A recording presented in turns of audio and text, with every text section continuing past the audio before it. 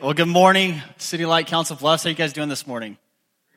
Good? Awesome. Well, it's so good to be with you this morning. Like Eric said, my name is Phil Robinson. I'm one of the pastors at City Light Midtown, and I serve as the family and student pastor, help give leadership to missions as well. And so Chris Ruska is one of the lead pastors. He realized that I have a wife and 4 kids, and so he said that was good enough to hire me on as a family pastor. Just kidding, but I do have 4 daughters. I'm surrounded by women. I always say that I live in a sorority because I do. So you can pray for me on that. But we moved up to Omaha about 11 months ago to join in this movement where God is at work. Disciples are being made and churches are being planted. And it's been incredible to see the things that God is doing. And it's been a great privilege to get to know your pastors, Doug and Eric.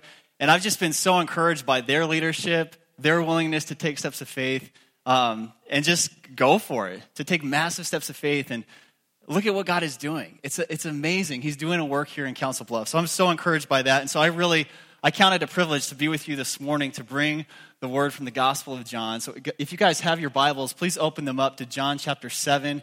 We're going to be in verses 1 through 39. And as you open up your Bibles, I want to share a quick story. It's summertime, everybody's traveling, taking trips, and I took a trip of my own at the end of May with my brother and uncle, and we went to Colorado to go on this backcountry ski trip to climb a 14,000-foot peak and then ski down it. And I grew up in Colorado. I lived there till I was 9, and I climbed my first 14,000-foot peak when I was 10 years old. And so we thought it would be a good idea to 23 years later to go and climb the same mountain together, but this time we wanted to make it a little more difficult, so we skied up and skied down with 50-pound packs on. And so we get to the summit, and we're skiing down, and it's hard. I mean, it was tiring, exhausting. We were thirsty. All 3 of us ran out of water, and we're all asking each other, do you guys have any water? I'm so thirsty. And we get down to the mouth of this creek, and we had a decision to make. We had 2 options. Either we boil the water to completely purify it, or we just drink it straight out of the stream, a stream that could be infested with parasites. We didn't know. But we took the risk. We were thirsty. I remember wrestling through this, I don't know. I'm so thirsty. I don't care. I'm going for it.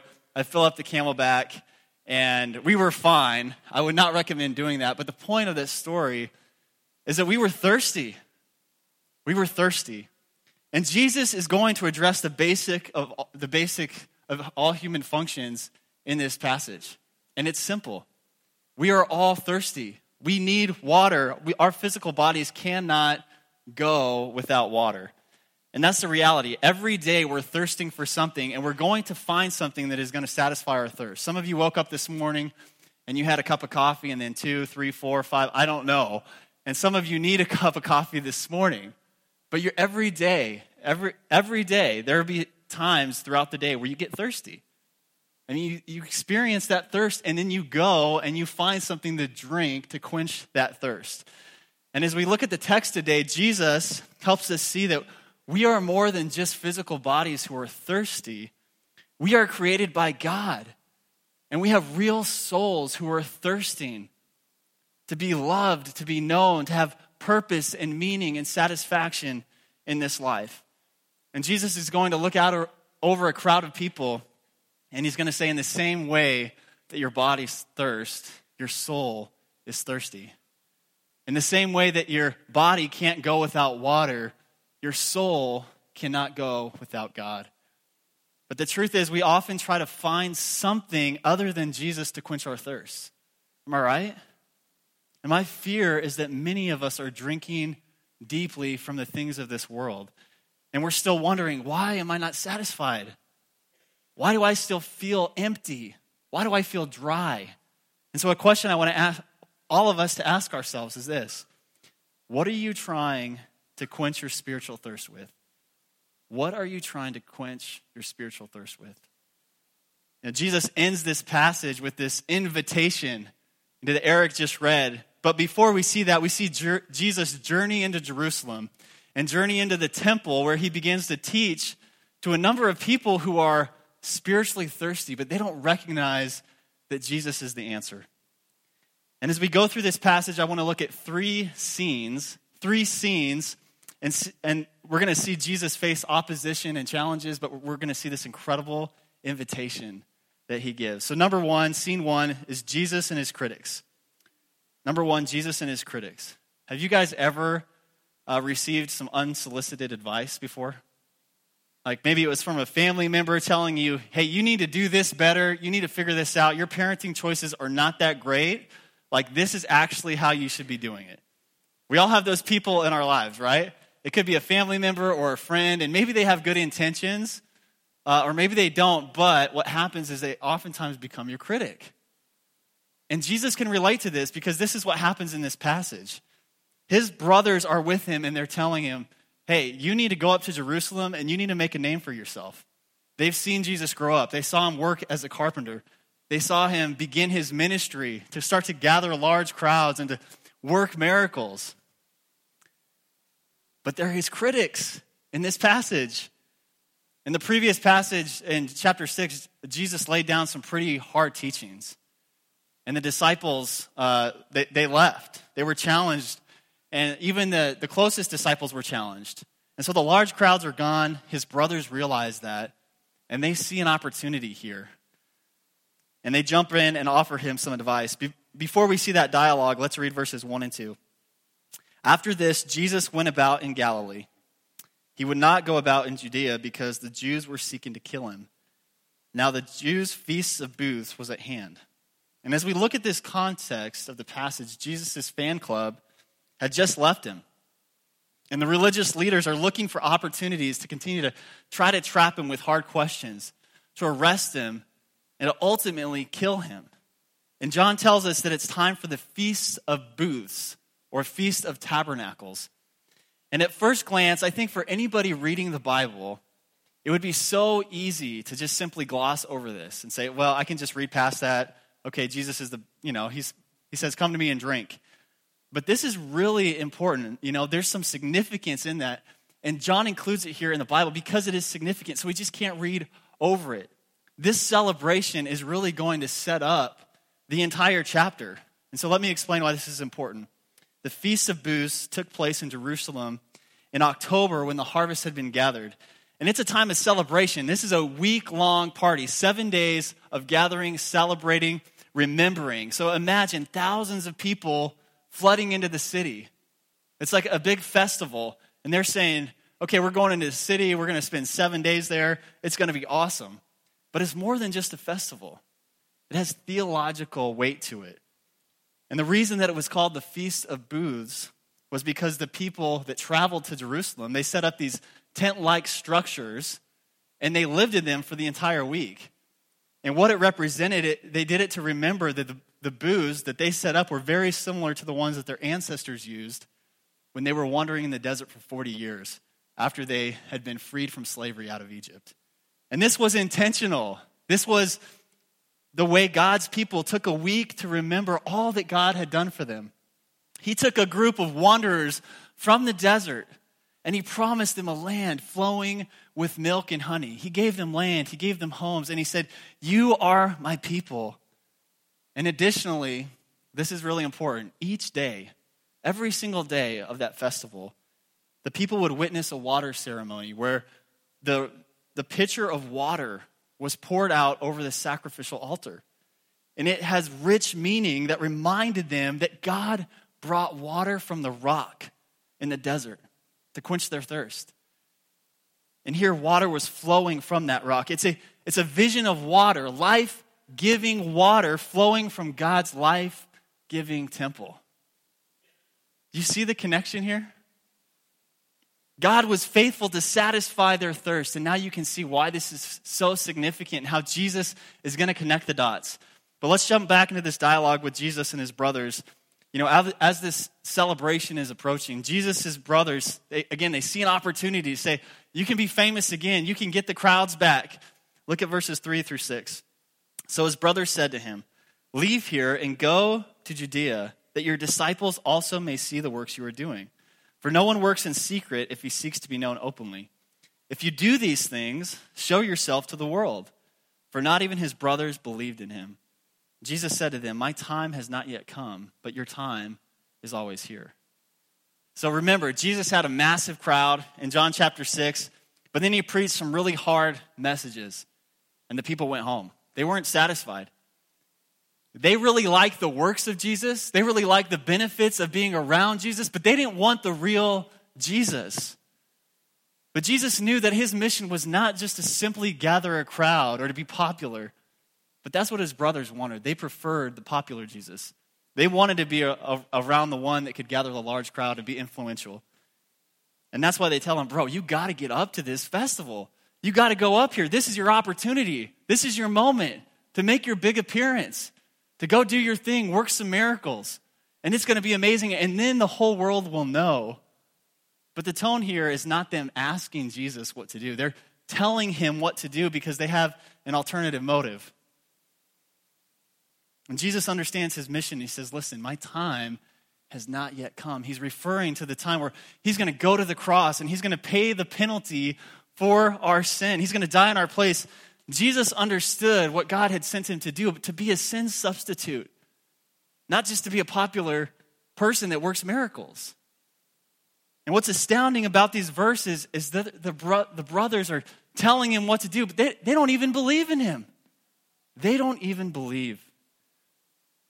And they understand, well, yeah, you're part of the family, you're a good brother, a good teacher, good moral teacher. You even work some miracles, but you are not the Messiah. You're not the one that was sent to take away the sins of the world. And this should be a warning for all of us, that even the people that are most familiar with Jesus, even the ones who have observed him feed the 5,000 and heal the lame, even the ones who have seen him speak with authority, they're blind to his divinity. And that's the reality. Anybody can know Jesus. You can have knowledge about Jesus. You can understand some Bible verses. You can be a fan of Jesus, root him on, and say, yes, he's a good teacher. He has some good moral things to say. But none of that gives you saving faith in Jesus Christ. We all have to ask that question this morning. Is that us? Are we just playing a religious game, swimming in the waters of Christianity, but we've never actually drank from the life-giving waters in the person and work of Jesus Christ? And if that's you today, if you've never acknowledged Jesus as your Savior and Lord, God and King, if you've never trusted him to come into your life, to forgive you of your sins, to give you eternal life, my plea for you today is, will you trust in him? Don't settle for anything less. There's nothing greater that you can do except entering into a relationship with Jesus Christ. Don't just be familiar with him. Don't become critical of him, but believe in him and trust him as your Lord and Savior. Amen. And I look at Jesus' brothers, and if I'm honest, I'm like, what is wrong with these guys? They were Jesus' brothers, and they didn't believe in him. They just wanted to be around him because he was famous, because he was influential, because he was a somebody. But how many of us have that same desire? How many of us just want to be a somebody? We want to be around a somebody because that's going to advance our status. And listen, that's not necessarily a bad desire, but outside of resting in who we are in Christ, outside of who God says we are, it's really a dangerous game to play. To say, I can only spend time with a certain type of people. I only want to spend time with the people that would advance my status. And it's the wrong motive, and this is the motive that Jesus' brothers had. And the only way to be free from playing this significance game is to believe the gospel, to believe in Jesus Christ, the person and work of Jesus Christ. Not only was he the ultimate somebody, but he is in the business of loving the nobody. And he paid the ultimate price on the cross so that you could spend eternity with him. And that offer is made available to anyone who will receive it. And Jesus is saying, come to me and drink. You're invited. Come and drink. Let's move on to the next scene where Jesus is going to have another encounter with some thirsty people. But again, they're going to do the same thing. They don't recognize that Jesus is the only one that can truly satisfy. And Jesus tells his brothers, hey, I'm not going to go up to that festival, to that feast yet. But you guys go ahead. And then he comes up in secret. And in the middle of the feast, he walks into the temple and he begins to teach. This is scene 2. Jesus and his skeptics. Jesus and his skeptics. Jesus is not going up to the feast to appease his brother's desires. He's going to preach the good news about himself. But he's met with stark skepticism and resistance from the leaders. Look at verse 11. The Jews were looking for him at the feast and saying, "Where is he?" See, at the very beginning of the feast, they expected him to be there. And they were looking for opportunities to trap him, to arrest him, to pin him down. Their focus was not on God. They weren't there to worship God and to recognize God's faithfulness and his goodness. They were there to make sure that more people were not exposed to the teachings of Jesus. And the religious leaders are upset. They're still upset that he healed the blind man on the Sabbath. And they're more upset that Jesus is claiming to be the very Son of God. But Jesus doesn't just walk into the temple and show up and make a presence. He walks into the very focal point of the entire week of that celebration. And he starts teaching. And this is how the people respond in verse 15. The Jews therefore marveled, saying, "How is it that this man has learning when he has never studied?" People marveled at his teaching because he spoke with authority. They noticed the power in his words. And we don't know exactly what he taught that day, but we know that it caused people to marvel. It caused them to question. They're basically asking, wait, where did you go to school?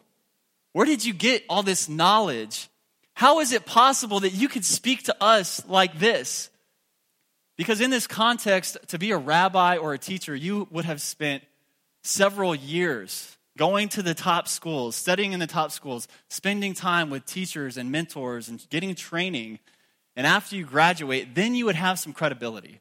Then you would have some authority to teach. But Jesus' response shows that the issue is not his formal training, but rather his spiritual authority.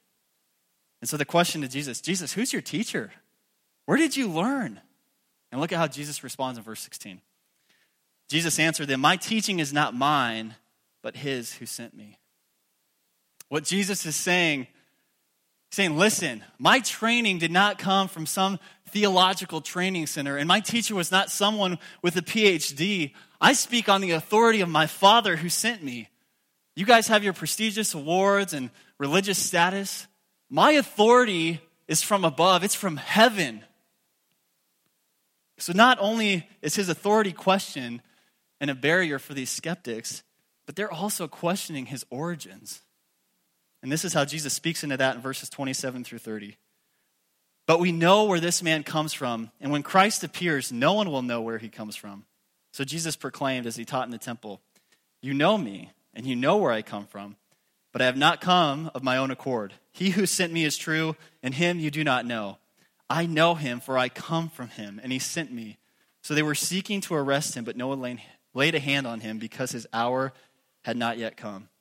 And so there was this unbiblical myth circulating around the religious leaders that they believed that the Messiah was just going to instantly appear from heaven. And so that's why they're skeptical to this. They're questioning his origins and they're making accusations against him. They're saying, "You're saying you're God in the flesh? You can't be. You're the son of Mary and Joseph from Nazareth. You have an ordinary background, no education, and can't possibly be the Messiah." But the truth of the scripture is it said the Messiah will be born in Bethlehem, and he was. Yes, he grew up in Nazareth, but he was born in Bethlehem. And the Bible says that the promised Messiah would come from the line of David. But the religious leaders didn't want to do their homework. They didn't want to trace Jesus' lineage back to the line of David. They didn't want the truth about Jesus. They simply wanted to create confusion and raise questions about Jesus. And again, it's easy to look at the religious leaders and say, what's wrong with these guys? Like, they're so dumb. They're trying to create skepticism among the people, trying to stop Jesus in his tracks. And the very God of the universe is standing right in front of them, and they're trying to kill him. But this gives us a clear picture of what thirsty men can do when they're drinking from the wrong wells. They're drinking from the religious systems, trying to protect that, and missing the very one who gave his life for them. The good news is that Jesus came for them. He came for the critic, the skeptic, the mocker, the ones who are the very enemies of God. Romans 5:8 says, while we were still sinners, Christ died for us. While we were questioning God, mocking him, running away from him, he came and died in our place. God showed his love for us through Jesus. And here Jesus is marching through these difficult conversations. He's experiencing challenges and opposition. He's marching through these conversations filled with people who are broken and thirsty. And he's waiting to give an incredible invitation so those people can be satisfied. And that leads us to scene 3. On the last day of the feast. Scene 3, Jesus' scandalous invitation. One of the elements of this celebration was the booths, the tents they built to remind them of the time they were wandering in the desert. But the other really important element of this feast is water. It's water. And I did not realize this connection until I did my homework, until I was in the commentaries. Each day of the feast, again, the priest would take a large golden pitcher of water and pour it over the sacrificial altar, symbolizing how God had provided water for the Israelites in the desert. And they could look back and they could remember that God quenched their thirst. And it's an amazing picture of God's provision. And now God has provided his son, Jesus Christ, to be the bread and water, the only one who can satisfy our souls. And we can't miss this. This happened for 7 days straight. And on the last day that Jesus got up and he said, if anyone is thirsty, let him come to me and drink. On that last day, this water ceremony, it was performed 7 times. So it was very clear what Jesus was doing when he stood up and gave that invitation. Jesus gives a declaration of good news that he is the better drink. And he's pointing to a future reality when the Holy Spirit will be given to all who come to him and drink. That the very God of the universe will take up residence in the life of the Christian. And it will be all satisfying so that rivers of living water will flow from within. The physical water that was being poured out on the sacrificial altar in the temple is a metaphor pointing to the living water poured out through the sacrificial lamb. And that offer is made available to anyone who will receive it. And listen, the question I have for you, same question I began this message with, is what wells are you drinking from? Are you trying to satisfy your thirst by going to the things of this world? Are you looking for significance in other people, in relationships, and trying to use people to get ahead? Are you drinking from the wells of sexual sin, pornography, and lust? Are you drinking from the wells of success and money, position, and power? Are you drinking from self-image? Are you hanging on to religious traditions thinking that you're going to find life in them? You can fill in the blank. And I want you to wrestle with that this morning. We are bombarded by our culture to run after these things. We are told that we're going to find life in them. And listen, God knows where you're at. He knows your heart this morning. And the reality is we all have these tendencies, this natural tendency to run after those things, to try to quench our thirst. And that's why the Apostle Paul, when he writes to the church in Ephesus in Ephesians chapter 5, he gives this warning. He says, look carefully how you walk, not as unwise, but as wise, making the best use of time because the days are evil. Therefore, do not be foolish, but understand what the will of the Lord is. And do not get drunk with wine, for that is debauchery, but be filled with the Spirit. Be filled with the Spirit. In other words, come to Jesus and drink and be filled. Be filled with the very presence of God. And I grew up in the church my whole life. And if I'm honest with you guys, I had no idea what this meant.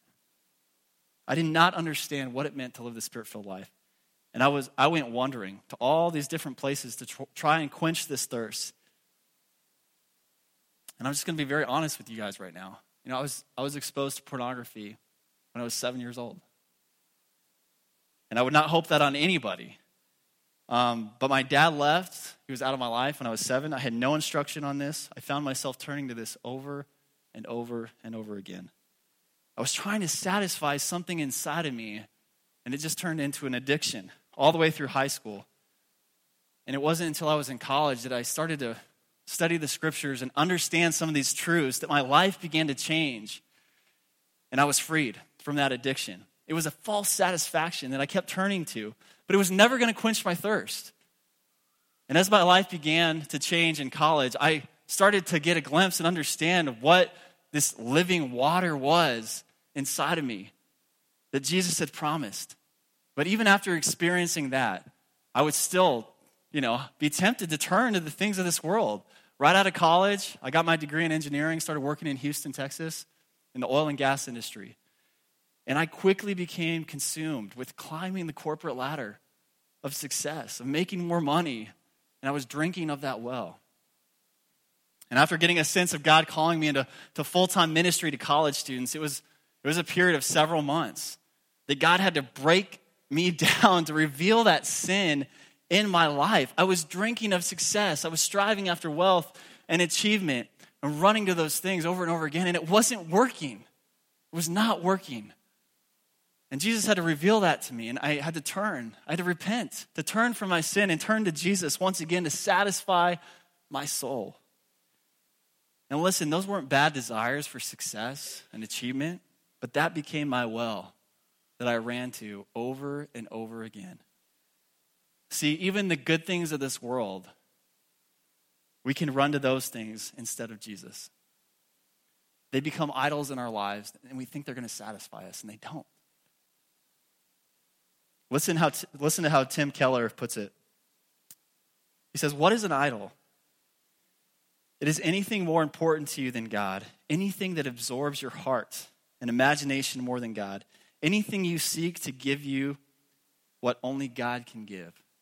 An idol is whatever you look at and say in your heart of hearts, if I have that, then I'll feel my life has meaning. Then I'll know I have value. Then I'll feel significant and secure."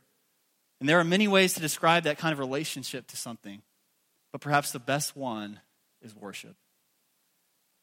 Jesus' critics and skeptics, they were worshiping something other than Jesus Christ. They were worshiping their own self-worth and significance. They were worshiping religious traditions and their methods, and yet Jesus gives this amazing invitation. In verses 37 through 38, on the last day of the feast, the great day, Jesus stood up and cried out, "If anyone thirsts, let him come to me and drink. Whoever believes in me, as the scripture has said, out of his heart will flow rivers of living water." Notice what he says. If anyone, this invitation is for the critic, for the skeptic, for the Jew, for the Gentile. It's made available to everyone. No one is too far gone. No one is out of the reach of God. If anyone is thirsty, Jesus says, let him come.